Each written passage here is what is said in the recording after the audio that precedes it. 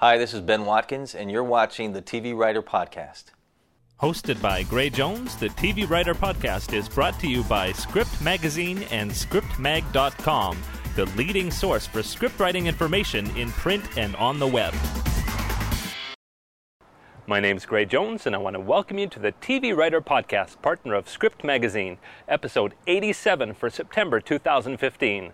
Well, we're in for a special treat today because I had over a 60-minute interview with the creator of the Amazon original Hand of God, Ben Watkins. You're going to love it.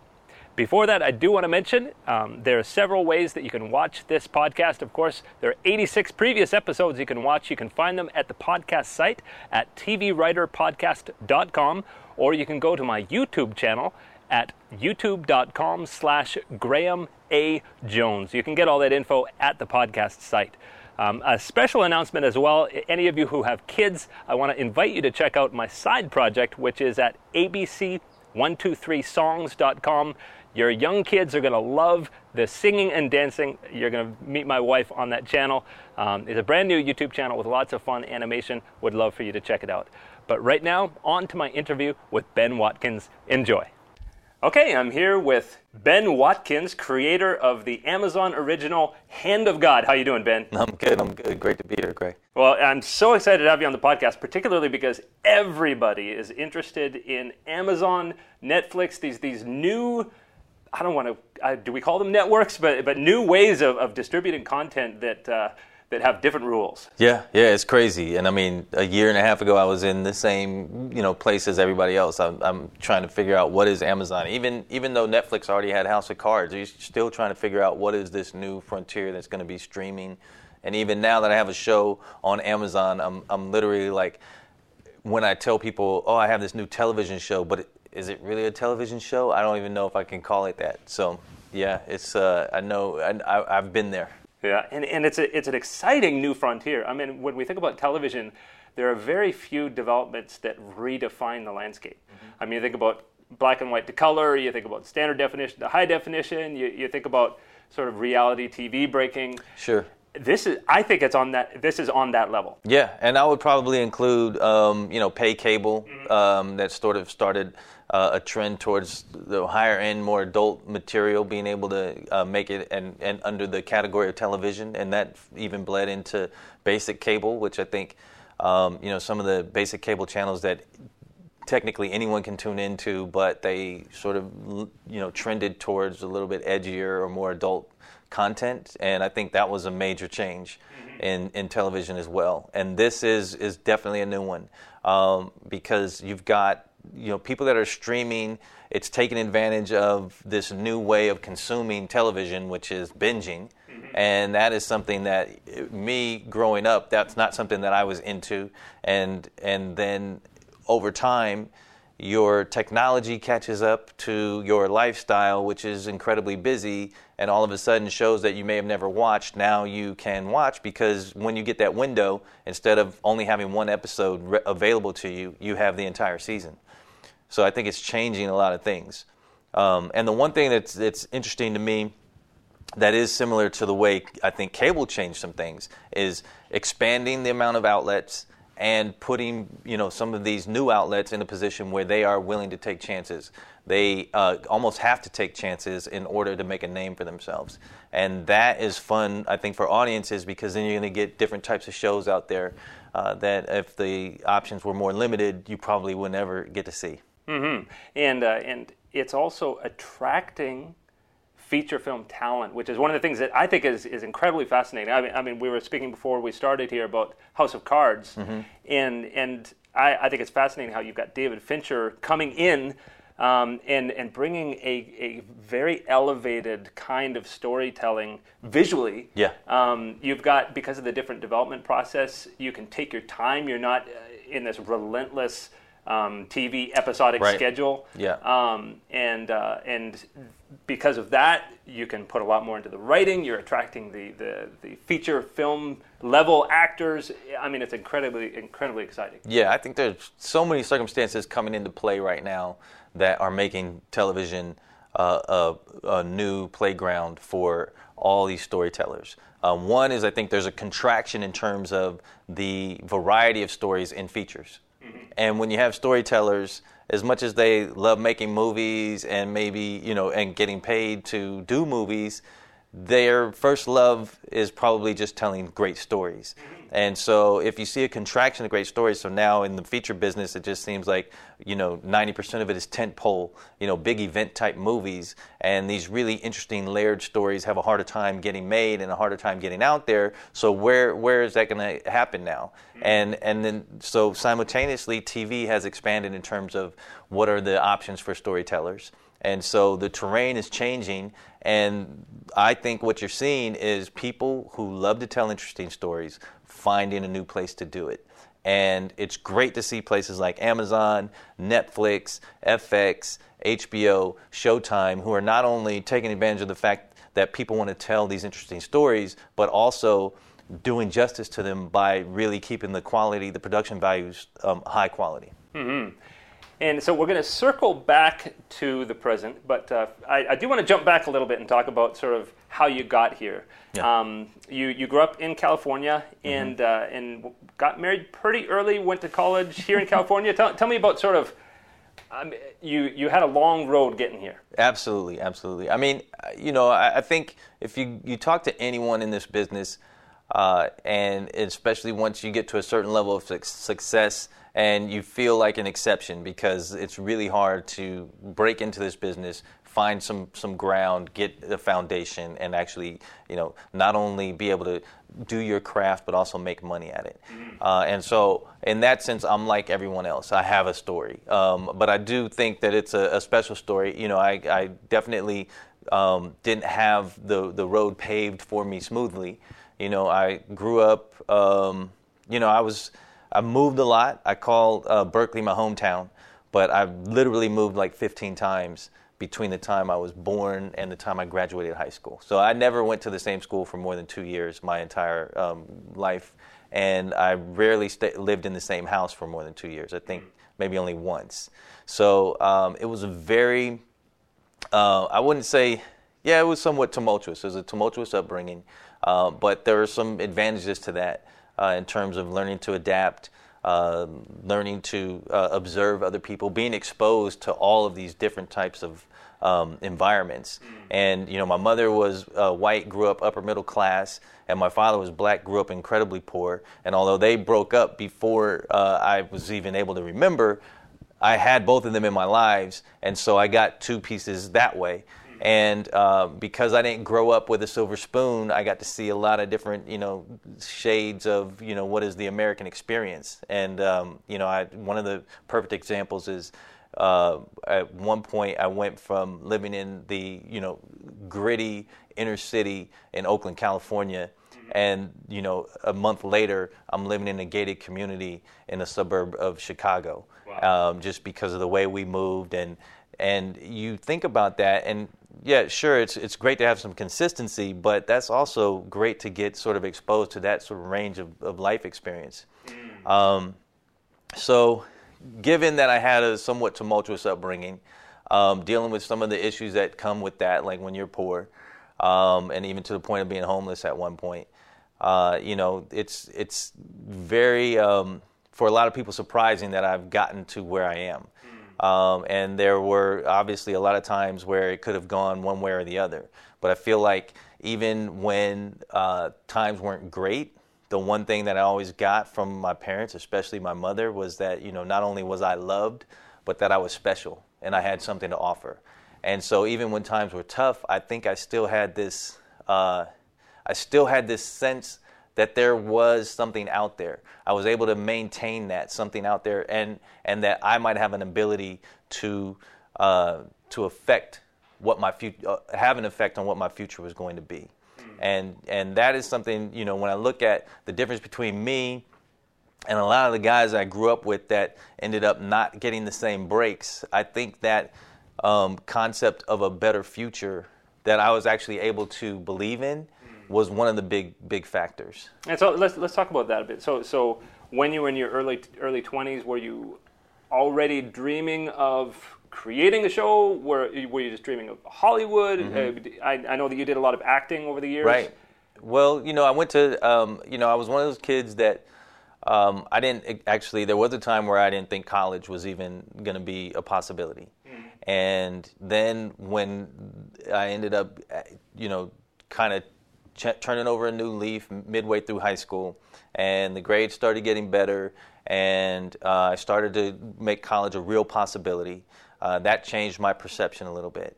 But by the time I went to college, and I actually ended up getting into UC Berkeley, I was really starting to lean towards I should do something practical.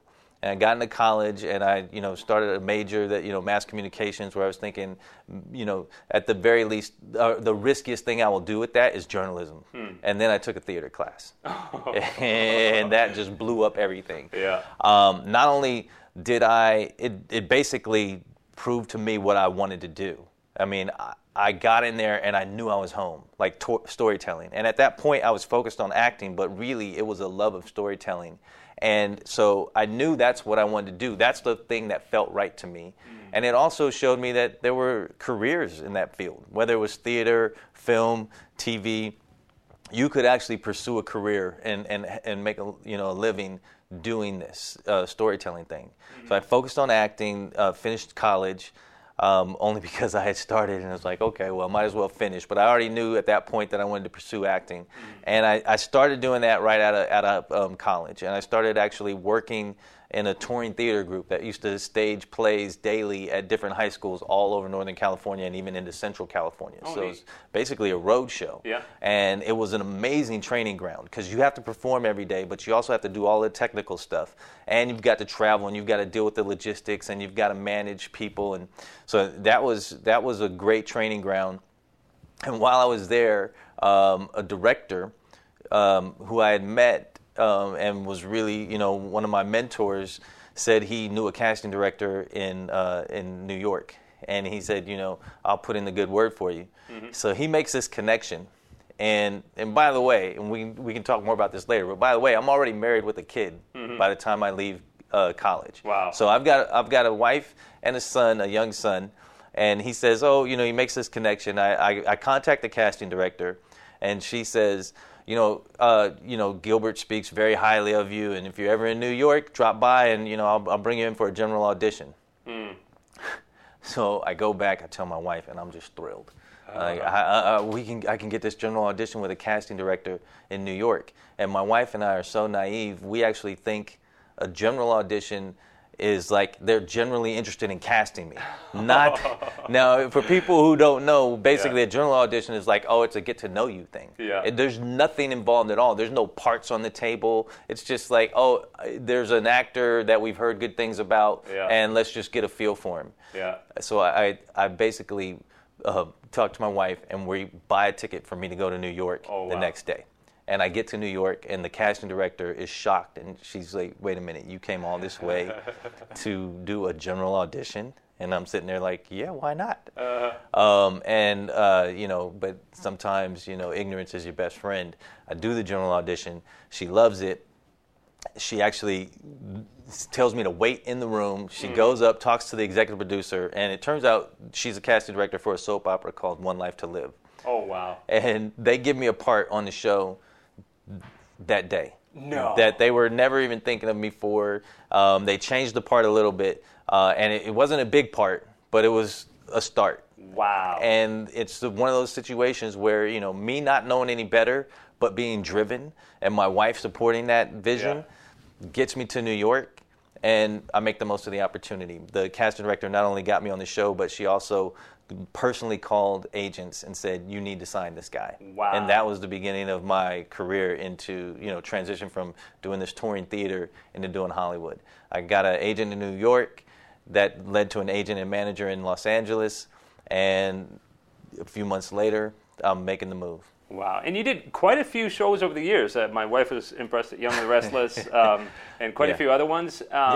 And so as you're doing the acting, you're doing pretty well. At what point did you think, wow, I'd like to actually write this stuff? I think the beginning of that notion started in college. My my mentor, I had a number of mentors. Margaret Wilkerson was this sort of groundbreaking Black theater professor, and she had started a program there called Black Theater Workshop.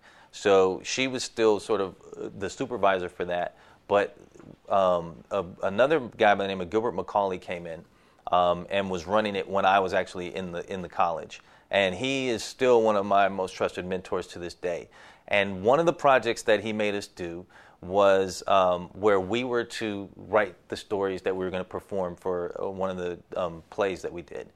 And in that process, and I had to do that, I had to study characters, I had to meet real people and turn those into some sort of narrative. And that process was so rewarding for me, and was really, for me, what sort of crystallized this idea that it's all part of the storytelling process. Some of us focus on acting, some of us on filmmaking, some of us on writing, some of us do all of it, but we are all actually storytelling. And I knew at some point I wanted to transition into writing. I loved that process, and I loved what the outcome was. And even when I was starting this acting career, and even once I got my first big break, when I got a regular part on The Young and the Restless, I always had this idea that once I got really established as an actor, I would start doing writing. Ironically, when things really stalled for me as an actor, I started focusing on the writing, and that really turned into be the avenue that I ended up, really finding success with. Now, I should mention you had a film at Sundance in 2002, which you wrote, directed, co-directed, and acted in. And was that part of that transition? Or? It was. It was crazy. So the deal is, again, being naive, my wife and I go to New York, I get an agent. I get an agent and manager in LA, and they say, you got to come to LA. Well, at this point, I have another kid on the way. So I go back to the Bay Area, and I talk to my wife about going to LA, and we know it's crazy right now. There's no promises, and we already have one kid. We have another one on the way. And so we make a deal. When our second kid is 1 year old, we will move to LA.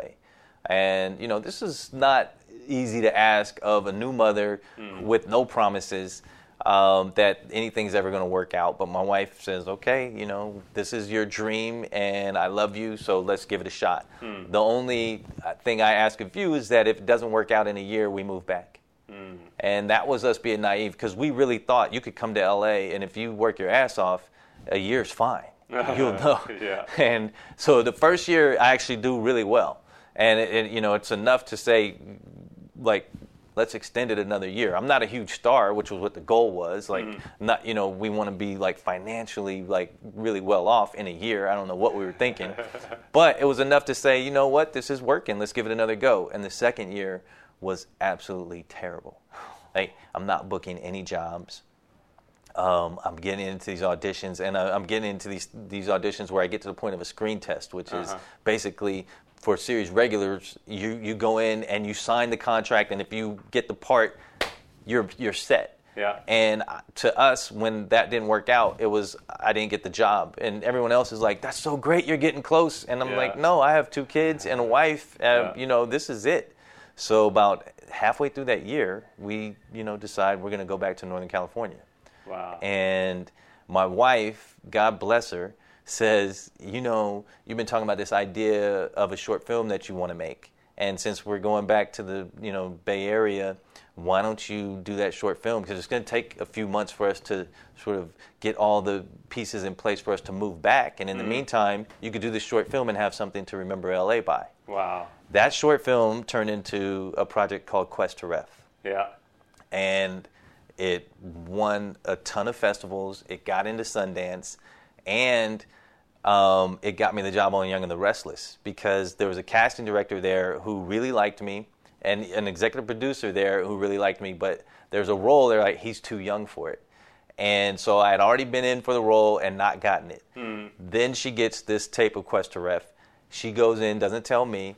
And she shows it to the executive producer, and she's like, I know you said he's too young, but look at this. Wow. Before you say no again. And the executive producer said, you know what? We're going to change the role for him. Wow. Yeah. Wow. So the next thing you know, I'm on Young and the Restless. And also you got a feature development deal out of that, right? Well, that was the thing. Then right after that, I'm like, okay, I'm doing Young and the Restless. But as much as that got me that job as an actor, it was also just really resonating with people on the writing filmmaking side.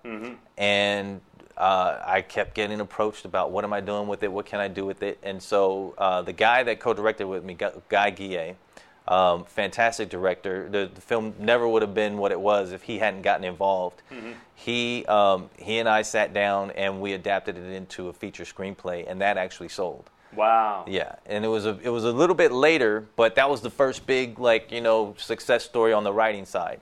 And at that point, I was already starting to feel this, attraction to the writing side. It was like a magnet. Like I'd be going to work as an actor, and I'm doing these scenes, and I'm doing what I said I had set out to do, and yet I keep thinking about these stories I want to actually write. Yeah. And so I eventually just decided to put all my eggs in the writing basket. Wow. So you have this feature screenplay, and so from that point,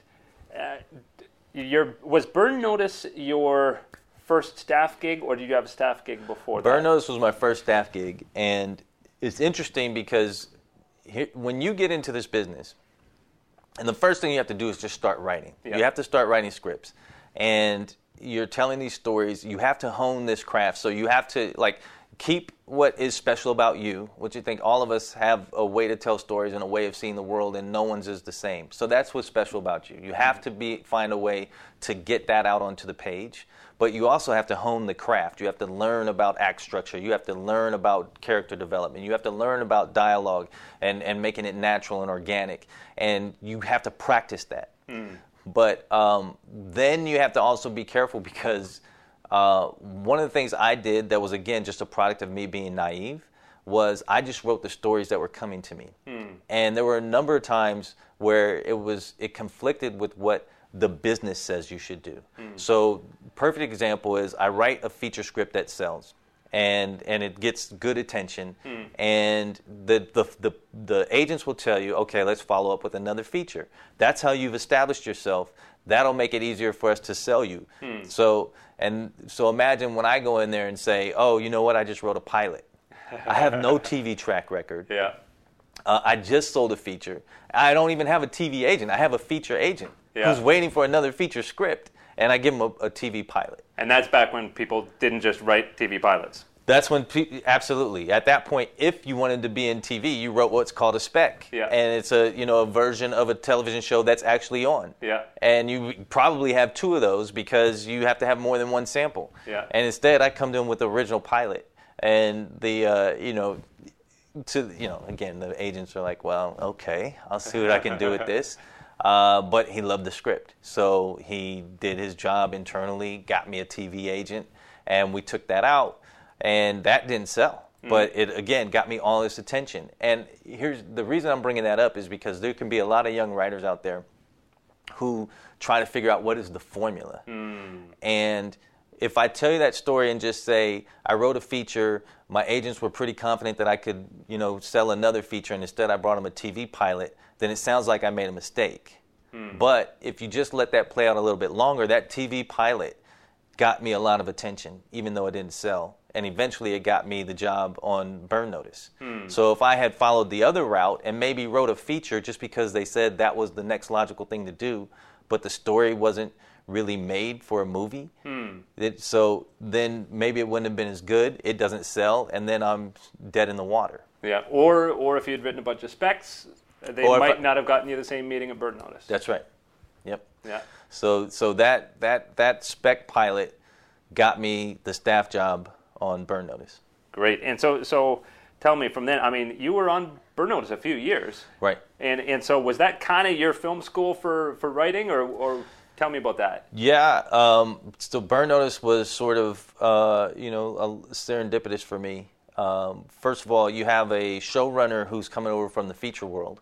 So while he's smart and he's going to do everything he can to figure, to learn the game that he's in right now, he's also coming from a place where, some of the antiquated notions of how you run a TV, a writer's room and how you go about producing TV, don't necessarily. That hasn't been ingrained in him. So, for example, his writer's room was incredibly egalitarian, and that's something that you see that trend continuing today. But even now, there's a lot of like hierarchy to writers' rooms, and so to be in a place where I'm a staff writer, and I'm in my 30s at that point, so I'm not like a young staff writer. I'm a staff writer who has something to offer, and instead of having to sort of observe all the hierarchical rules, I actually get to just pitch with everyone else, and in his eyes, best idea wins. Wow! And that's a great thing. The other thing that we did on Burn Notice is you had a lot of input at every level of the episodes that you were doing.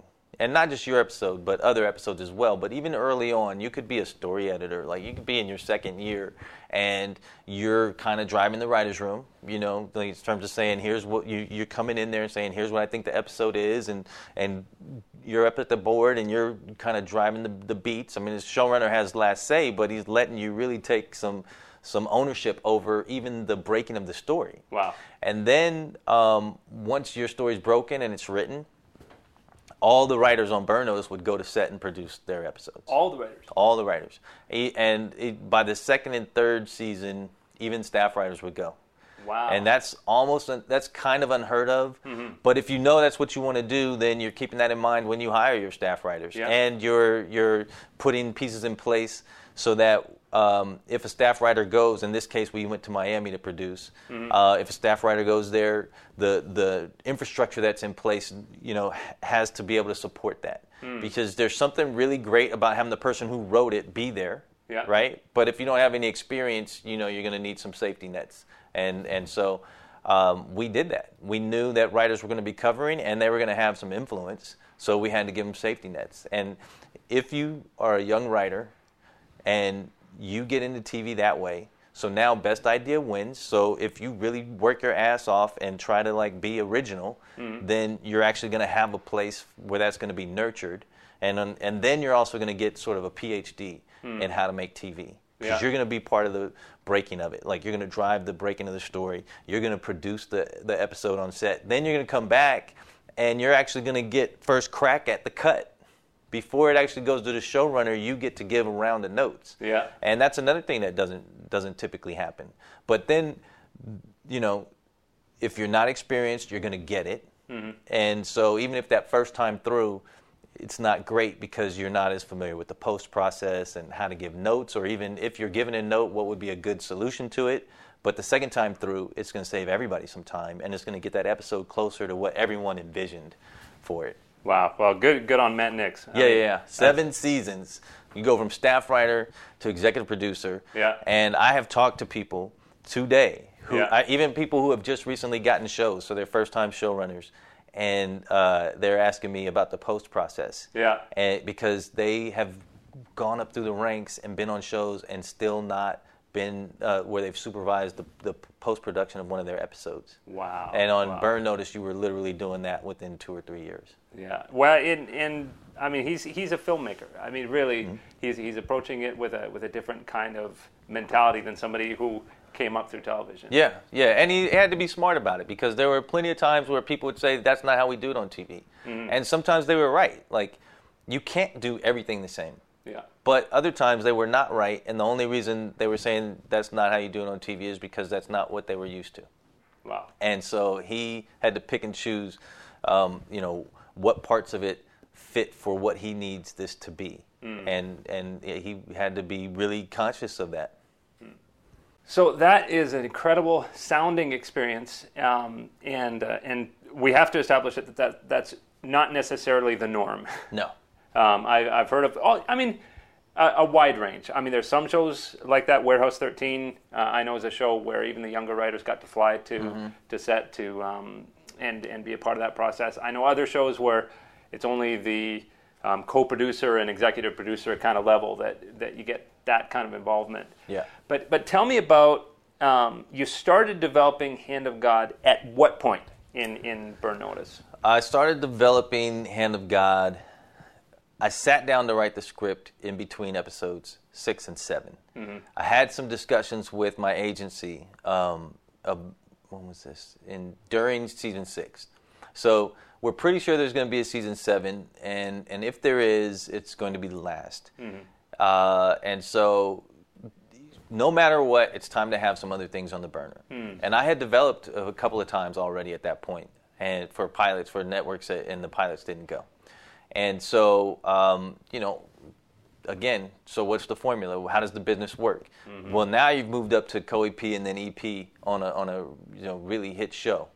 So your resume is different. How people see you is different. And the best thing you can do is have some pitches that are a little bit similar to Burn Notice in terms of it could be an action drama, it could be an action comedy, it could have some thriller elements or some suspense elements, something that says, oh right, he's that sort of makes hay out of that resume, but it has to be different enough to say it's not just a derivative or a carbon copy, right? Because that's been done. Okay, great, that would be the formula. And so my agents and I talked about it, and they were like, come up with some pitches that fit that formula because that's going to be easy to sell. Yeah.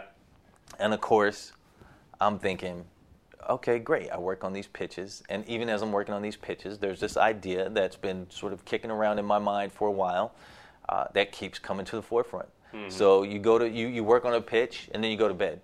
And in the morning, I'm not thinking about the pitch. I'm thinking about this idea about this crazy character who gets obsessed. It was really inspired by a fascination with zealotry, and the idea keeps coming to me in the mornings. So finally, I literally go to my agent and say, look, I know you guys want to do these pitches, but I'm actually feeling a script, an idea, and it has to be a script because there's no way I can pitch this. There's no way I can walk into a room and pitch what The Hand of God turned out to be. Wow. And again, my agents, and to their credit, especially this Frank Jung, who I'd been with for years, he's it's like, oh, okay, script. But he's like, he literally said, I'll never forget. He said, I can see that look in your eyes. Yeah. And he had seen it before. I see that look in your eyes. If there's and that's the look I like. If that's what you want to do, man, go for it. Yeah. He had no idea. I had given him a little bit of an inkling of it, and he knew it was crazy, but he had no idea what it was going to become. Yeah. So as soon as season 6 on Burn Notice ended, I started working on this, and it came out pretty quickly. I had been kicking around the different themes and ideas for a while, and so once I sat down to write it, it came pretty quick. And then I put it right in the drawer because season 7 of Burn Notice. And so during season 7 of Burn Notice, it's sitting in a drawer. And I'm working on season 7, and it was really great to be able to put a ribbon on a great experience. And towards the end of that, I handed the script over to a few of my writer friends who I really trust, who know me, and also will give me their honest reactions to material. And they loved it.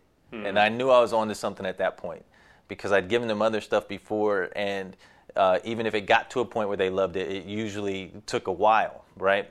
And so now I knew I was onto something. I made a few revisions, I gave it to my agents as soon as season 7 wrapped. And I had a full script, and I said, this is crazy. It probably isn't going to get made. Because even in this new landscape, this show is taking some risk and is really ambitious in terms of the way I want to tell the story. But for sure, it'll be a great calling card for me. And I definitely will never regret writing it because when you have something on your, you want to get off your chest. And so even if it doesn't sell, I'll be glad I got this off my chest. Yeah. Well, let's talk about that a little bit because it seems to be, from the outside looking in, that it's a very theme-driven show. And so, particularly you said you were fascinated about the idea of zealotry, about somebody with a singular purpose and what they can accomplish. What fascinated you about that? Tell me about some of the root of that. Where that came from. I'm fascinated. Human nature just is so interesting to me, and I feel like there are some parts of human nature that we really don't get into, and one of them is zealotry, because very few of us we kind of go through these lives. Our lives are pretty convenient. Like, even if we say we care about something, we really don't have to do too much. We can, hit a button on the, on our computers and make a donation to a cause. At the very most, you might go to a meeting, or you might go to, I don't even, know what I've done recently to support something that I actually pretend to feel strongly about. Do you go to a PTA meeting and say, oh, you don't want, You don't want to change the way you want to change the way the curriculum is being taught. That might be the most you do. Do you actually change your life based on something you purport to believe in? And I'm not just talking about religion. I'm talking about politics. I'm talking about anything. So that fascinated me, because there are these people sometimes who do get focused on something and do get obsessed with something and do make every decision in their lives based on that. And if you look at it throughout history, those people get a certain amount of power, and they can be polarizing. And so I was wondering, okay, there's two sides to this. There's the individual who's a zealot, and that's fascinating to me. And then there's the other side of it, which is the reaction of society. And that is the reaction of us as other people.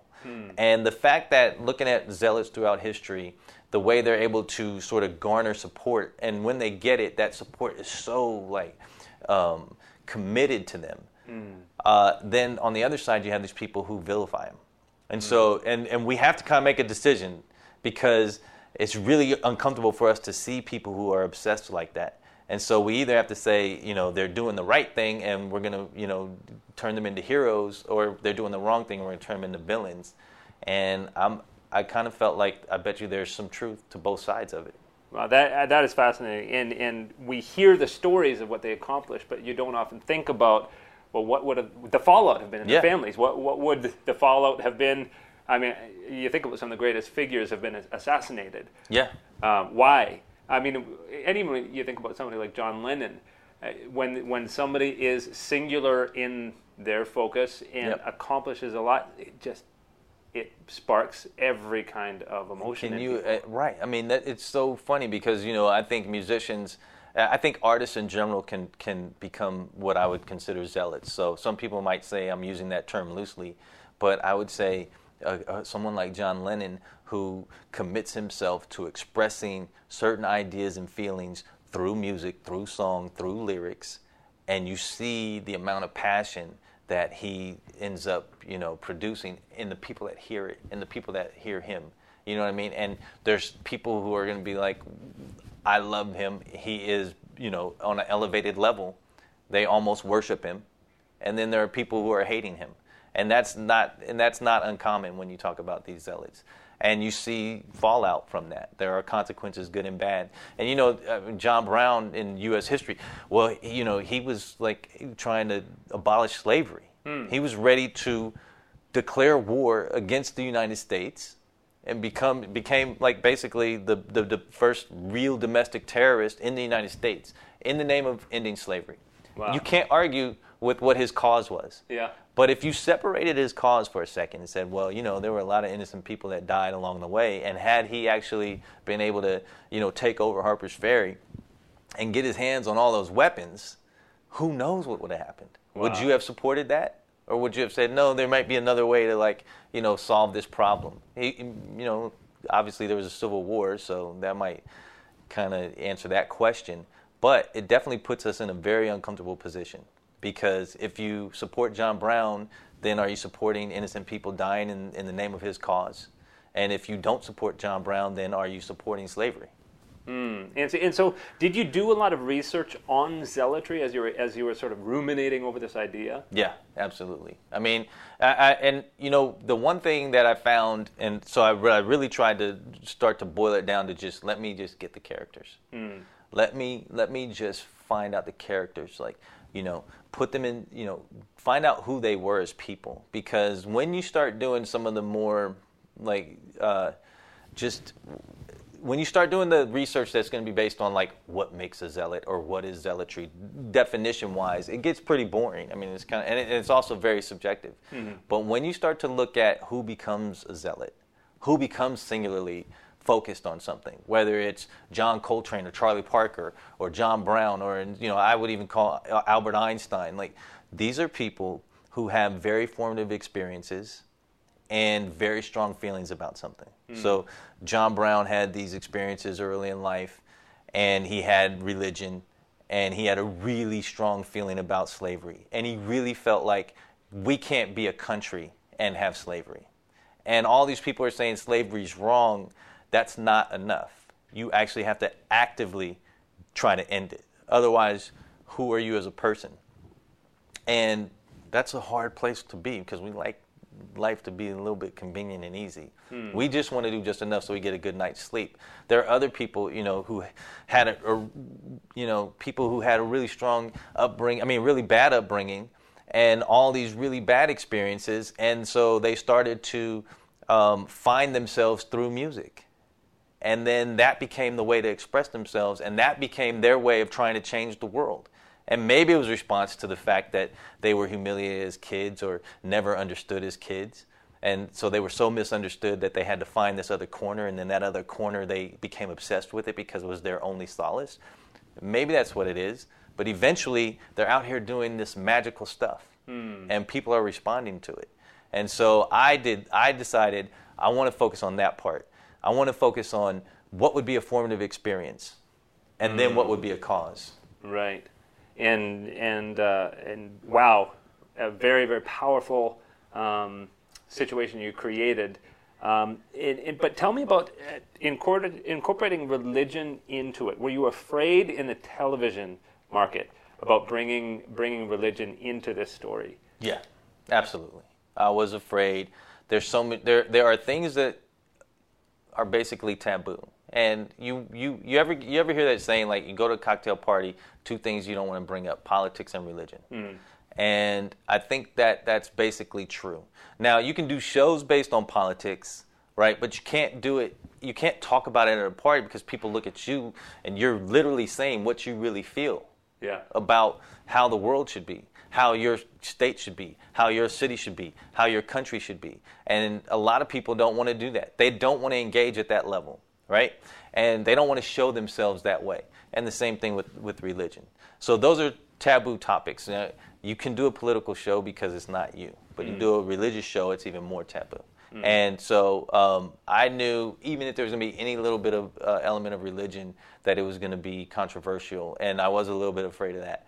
But at that point, when I decided to add that element to the story, because originally I was just going to have this guy go off his rails and see, what happens, what's the fallout. And I had already gotten really pretty far down that road when I decided to add the element of religion. I was already doing things that scared me, things that made me wonder how I feel. Where do I land on the the spectrum of morality, and what is revenge versus justice, and all these things that I was going to decide to address in this show, bring up in this show, and do it in a way that didn't give you the answer, that really gave fodder to both sides, so the audience was going to be put in an uncomfortable situation. And when they draw a conclusion, they're also going to have to acknowledge that conclusion is partially based on their own agenda. That was scary to me. Yeah. So when I did the religion thing, and really I was like, look, if I don't put another explanation for what's happening to this judge, if I don't have another explanation for it, it's just going to be, there's a crazy guy. Right. And that can be entertaining, but it's not going to be as thought-provoking. It's going to make it easy for you. You're going to be like, oh yeah, there's this crazy guy. He's kind of every now and then doing something that I agree with, but mostly he's just crazy. And even when he does stuff I agree with, he's still crazy. But what if he's doing something you don't agree with, but he's inspired? Then you have a really interesting conversation to have. Very, very interesting. So let's now talk about. So you do have the script that you don't think it's going to sell. Certainly, it's not a USA show. Right. And so, tell me about how you shopped it around, when Amazon got on board, how that happened. Ron Perlman as well. Tell me about that part of it. This was, when the script went out, again, I was thinking, hey, this is probably going to be a tough sell. It'll be a great calling card, and, let me know. Well, one of the first things that happened, I got a call, and they said, script's great. Script is fantastic. Have you ever thought about, directors? And I hadn't, not even a little bit. And I went back, I said, I'll get back to you. And I made up a list of directors. And at the top of it was a guy by the name of Mark Forster. Because one of the things I was doing with this show was really pushing the boundaries of human behavior and emotion. And I needed someone who could ground it and remind us that these are people and there are elements that are relatable. And even when we push the boundaries, there has to be something that we can recognize. And I felt like Mark Forster's films had done that, in particular Monsters Ball and The Kite Runner.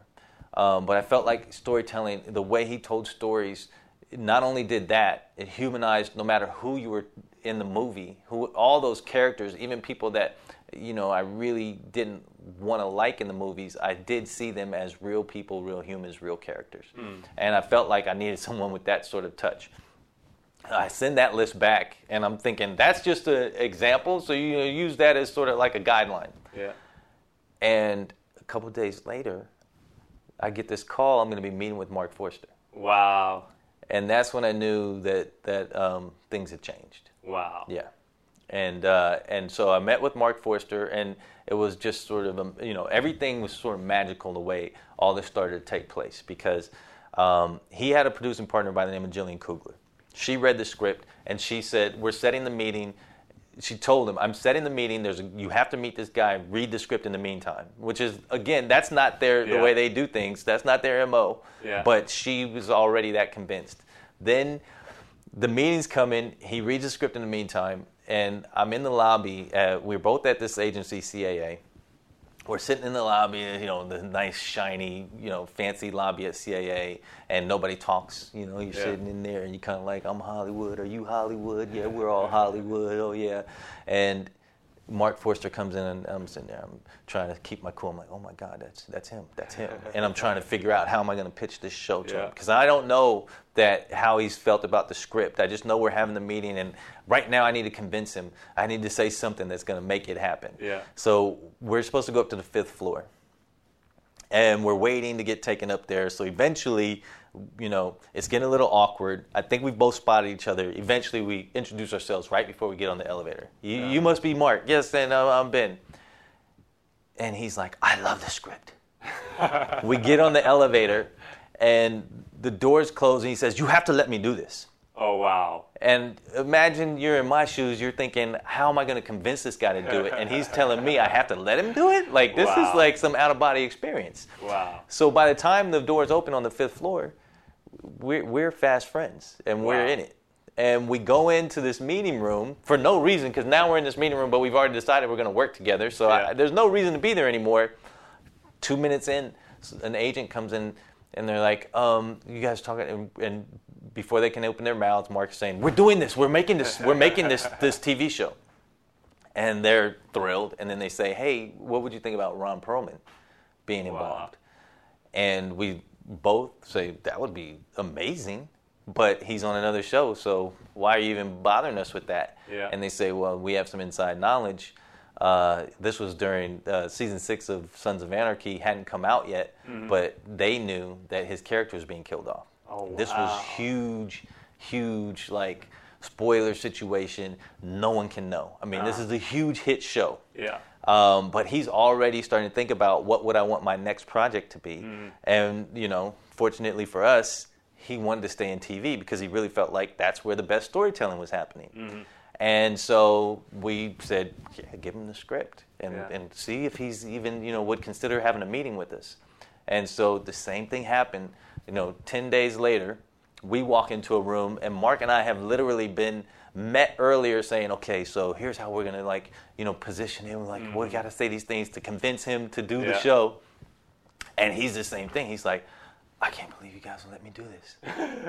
Let you do it? Are you kidding me? Wow.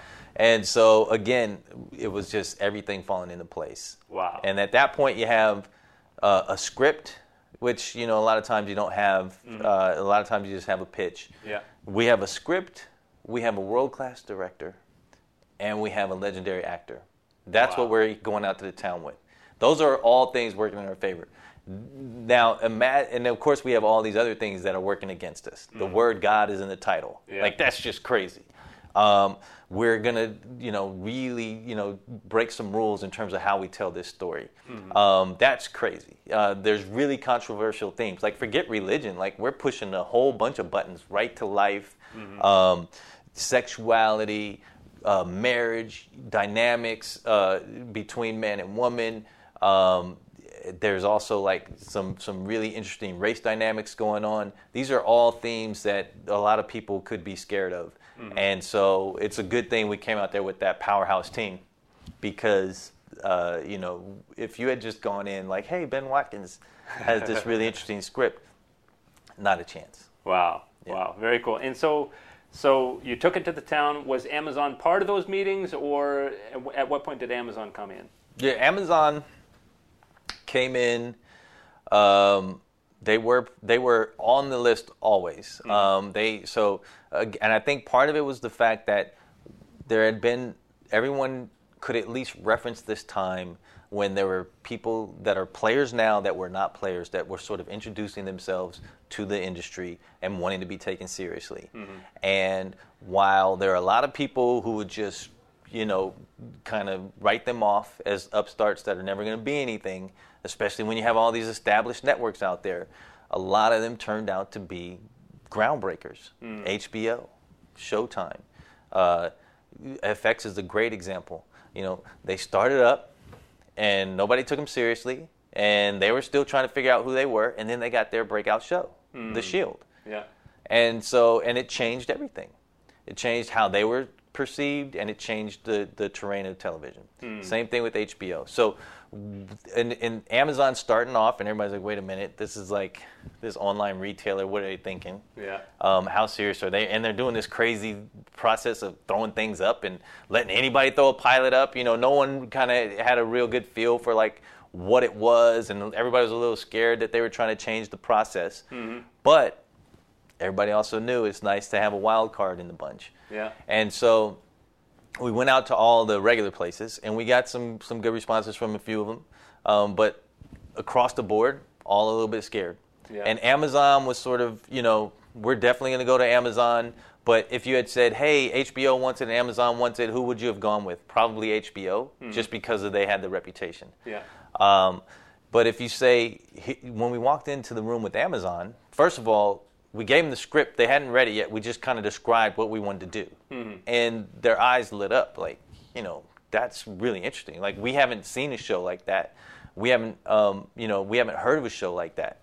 And then after they read the script, they immediately got back. And not only were they open to it, they were enthusiastic about it. Wow. And they were enthusiastic in terms of like taking chances, not just, because there's a way you could do it. You could tone down so many of these things and still say you're original.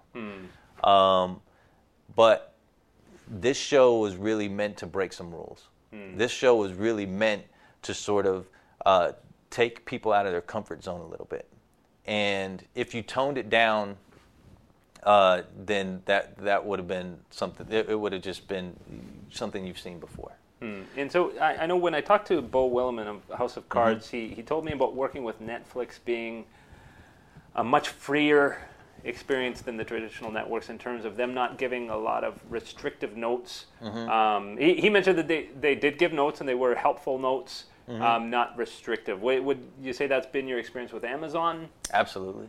I think, again, if you just take the game plan of like some of these other places that started as upstarts and said, we put the power in the hands of the storyteller, and we have to put our faith in those guys. And if we do, then we have to let them sort of do their best to bring that vision out. So we heard this a lot. Morgan Wandell was sort of the point executive for Amazon. And one of the things he would say a lot is like, we respond to passion, because we don't feel like you're willy-nilly. So we know if you're passionate about something, you've put in time to figure out why, and you have a real vision for it. We want the vision and we want the passion.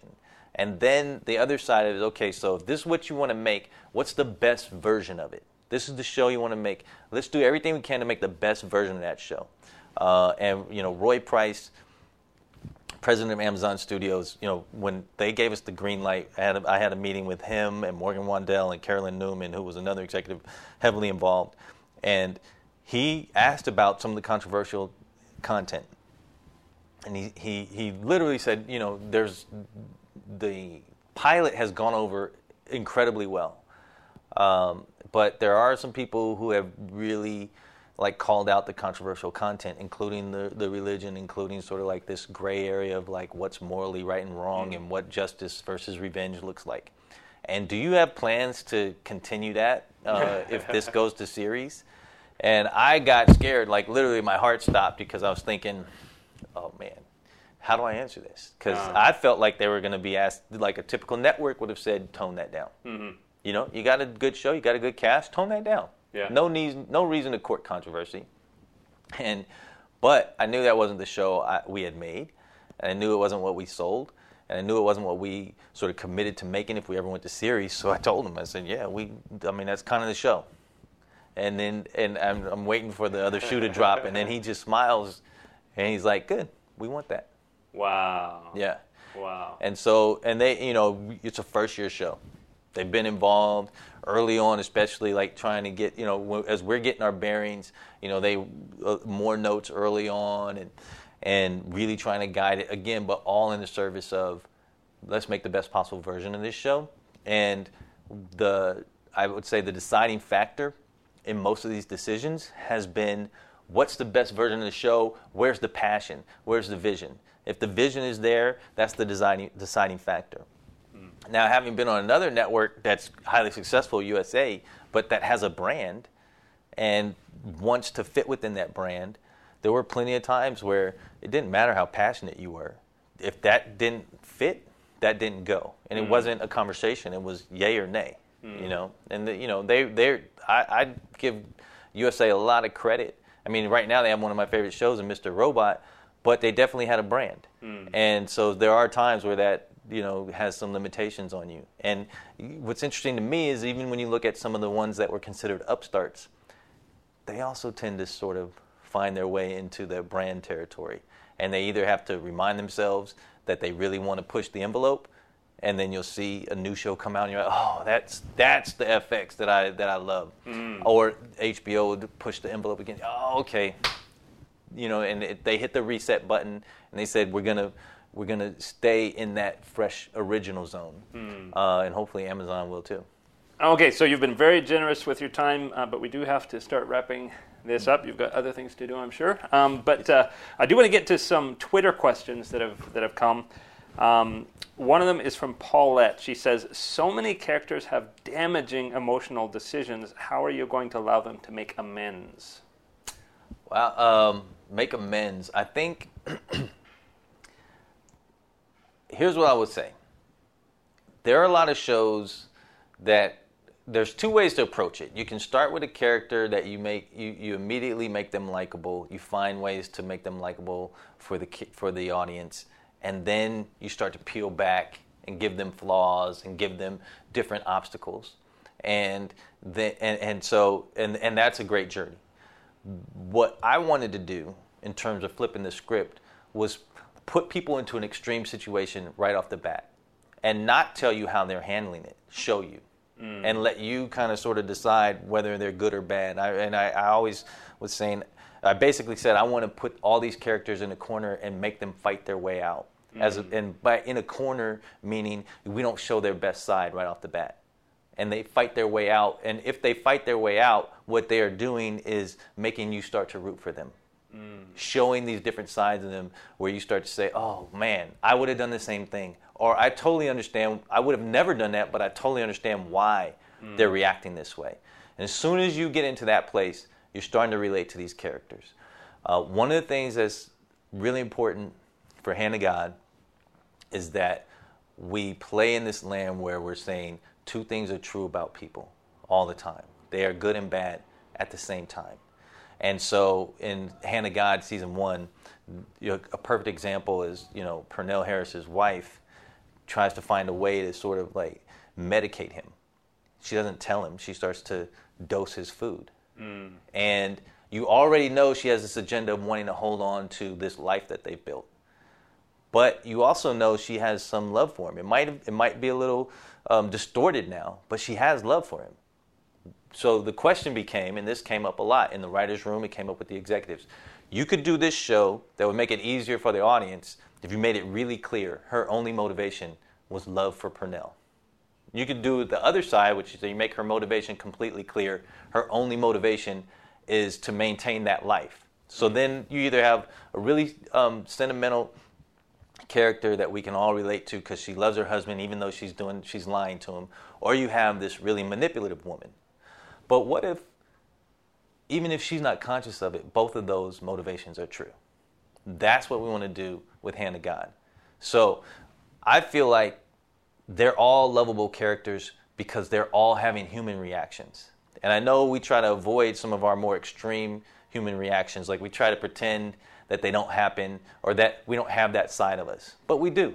And we see it in flashes all the time. And in this show, those flashes are a little more extended. Like for you and me, like you could be driving back to Santa Clarita and be in traffic and somebody cuts you off.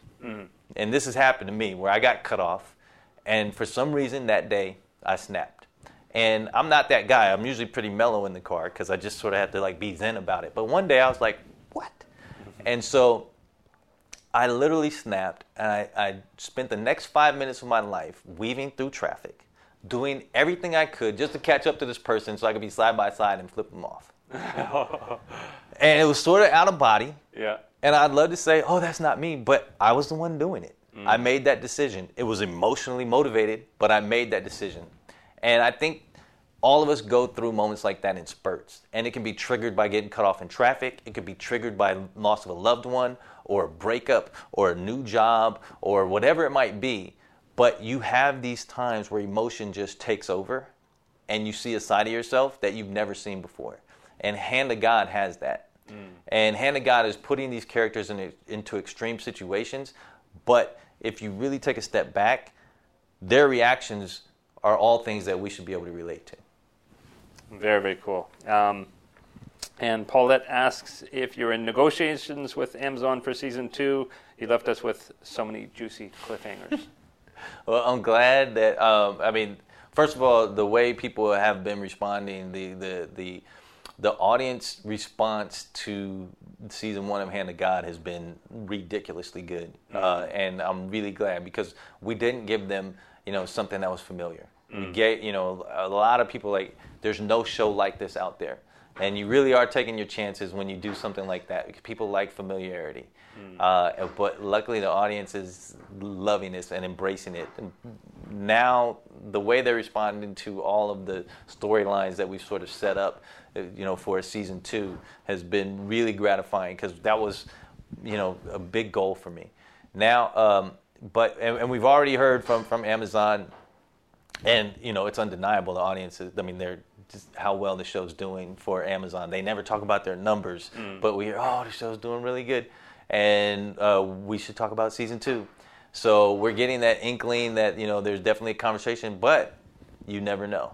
We've heard so many stories where season 2 it's in the bank, and then it doesn't happen. But the conversations have already started, and we'll see. Very cool. And Linda asks, is season 2 of Hand of God written yet? And I'm guessing the answer is no, but sort of, do you have an idea where it's headed? Yeah. Yes. So to your question, yes, we have an idea where it's headed. I kind of ran into this as I was sort of writing the pilot and then putting together like what you call sort of the what they call a format in the business is sort of like a series Bible. And one of the things, because I'm dealing with a really, I would say this premise is a difficult premise to say for your main character or the catalyst for this show is asking this question, is he insane or inspired? And to ask that question, I really had to have an answer for myself. Even though I give fodder to both sides of that conversation in the show, I have to have an answer for myself. And that meant I had to actually think this thing through all the way through, and in my case, 5 seasons. Wow. Yeah. 5 seasons. 5 seasons of what the overall arc would be for the show and for Purnell. And then there's some specifics that come with that. And for season 2, we already have thought about where we go from season 1 to season 2, because at each one we need these little signposts at the end of each season to turn us to the next one. And one really cool part of the whole process was that when I decided that Purnell was going to be motivated by grief and guilt, because originally I was just going to have this guy that was just going to decide that he was a vigilante and he was going to change something, but why? And I started trying to think of what would be a cause. And then I realized that there aren't really any external causes out here that audience would all be behind. So I couldn't use global warming. I couldn't use, the economy. I couldn't use... I decided to go with grief. And I started doing this research into grief.